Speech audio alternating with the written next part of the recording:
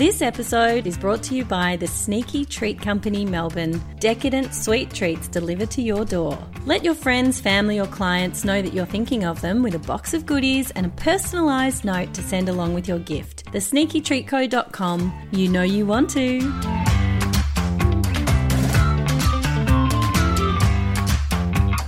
Hi there, welcome to the Move Me podcast. In this episode, you'll hear from 80s iconic band Wa Wa Nee's guitarist, Steve Williams. He's collaborating with a whole heap of singers at the moment, and some music is already released and available wherever you stream or get your music from. We chat about the early days, riding high with chart success both here and overseas, what's happening now and who's lining up to sing on the next tracks, and beyond. Enjoy this fun chat with Steve Williams in just a moment on the Move Me podcast.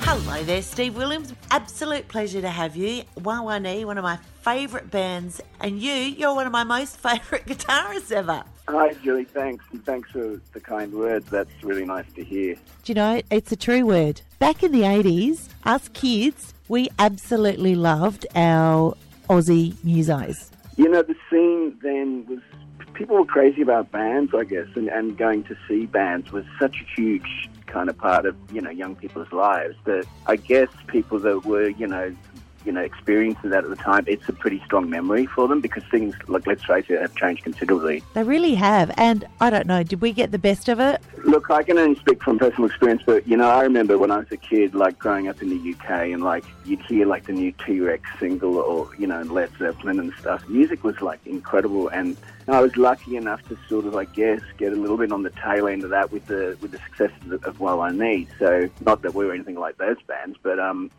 the period where people were still crazy about going to see bands. All of my friends that were in bands in the 80s were playing, like, to huge crowds all the time. It wasn't just us. It was pretty standard stuff, I like all kinds of music. I'm right into, like, jazz, and I love classical music, and I love heavy rock. So I've got very eclectic taste, but I do have a really strong personal affinity to kind of soul and funk music. So that seems like a natural thing for me to kind of do. And I tend to get hired a lot to play guitar in bands where I'm like the guitar shredder, which I still dig doing, but it's probably not what I would personally be doing myself, kind of thing. I think when you spent some time in Adelaide, was it a Deep Purple tribute band? Yeah, look, the Machine Head, I still do that, and we've got a gig at the Gov on, I think it's December the 19th with Live Evils.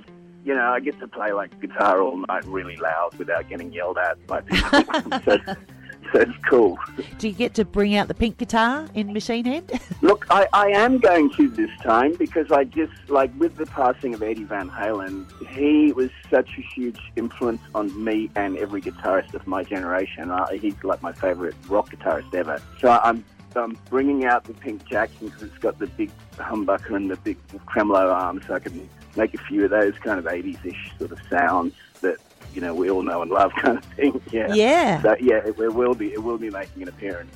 I think the one thing that we can get from COVID is we're not going to get any overseas acts for a year at least. That's right, yeah. So now is the time to support your local Australian tribute acts or, the bands that you like to go and see, or hopefully they'll start putting together some of those bigger things like 80s Mania. I've got 2 shows coming up with, we do those Empire touring shows that you saw, I think one of those with Wa Wa Nee. Yeah. Got one on December 12 in Queensland where, the lineup's pretty massive. Ian Moss is headlining, and there's, a dozen or so quite big acts.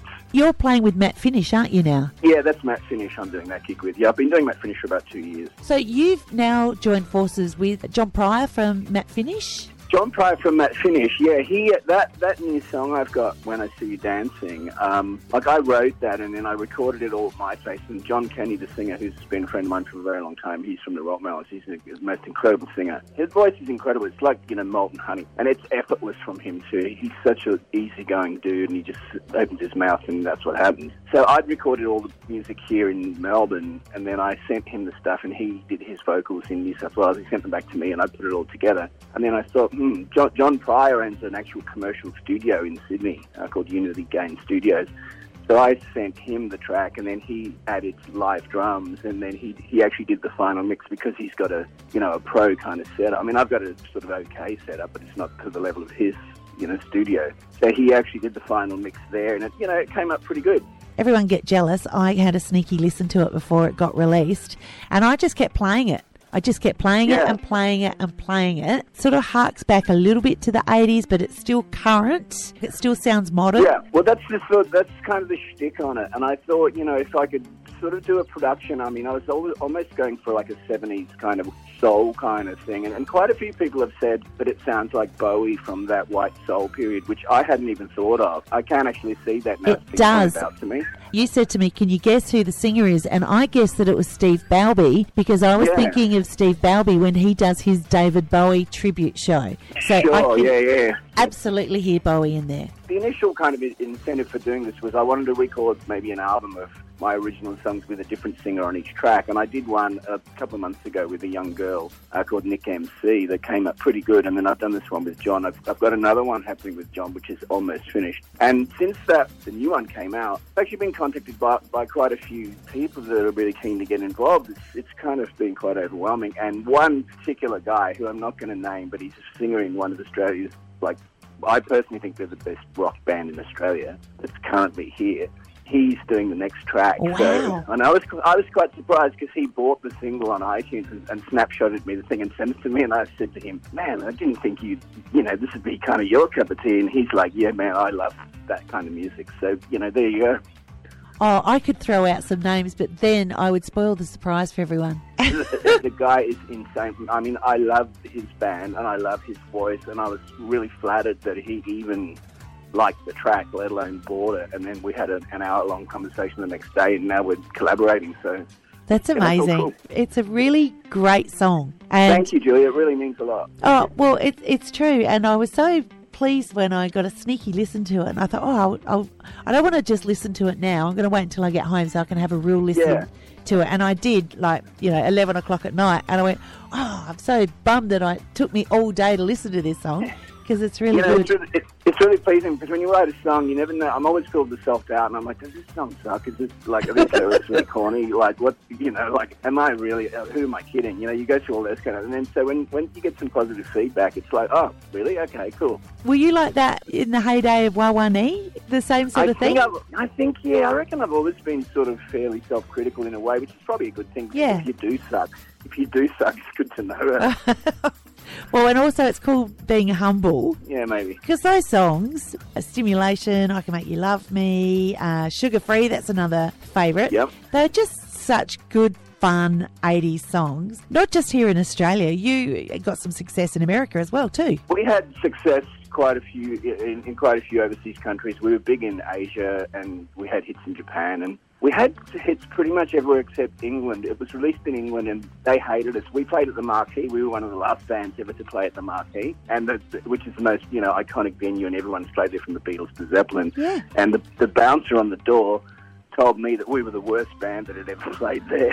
Oh, what would he know? No, I thought that was cool. It was like, well, at least we must have made some kind of impression for us to be that bad. We didn't have any luck in that territory, but we did well in Europe, and we Sugar Free was top 5 in LA, and regionally I think it was 17 or 20 or something like that. I can't really remember, but it was top, it got into the top 40 in the national US chart, so.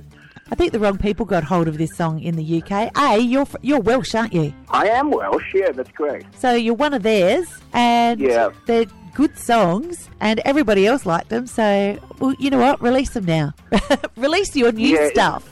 Perception is everything, and you can't please everyone. And Wa Wa Nee was a polarising band. You either loved us or hated us, and it's still a little bit like that. I get it, because we weren't kind of an Oz rock sort of band, So that's cool. You can't. I must be biased, Steve Williams, because I absolutely loved Wa Wa Nee, and I love everything that you've done since. So there. Thank you. Yeah. No, that's great, Julie. I appreciate it. See ya. Bye.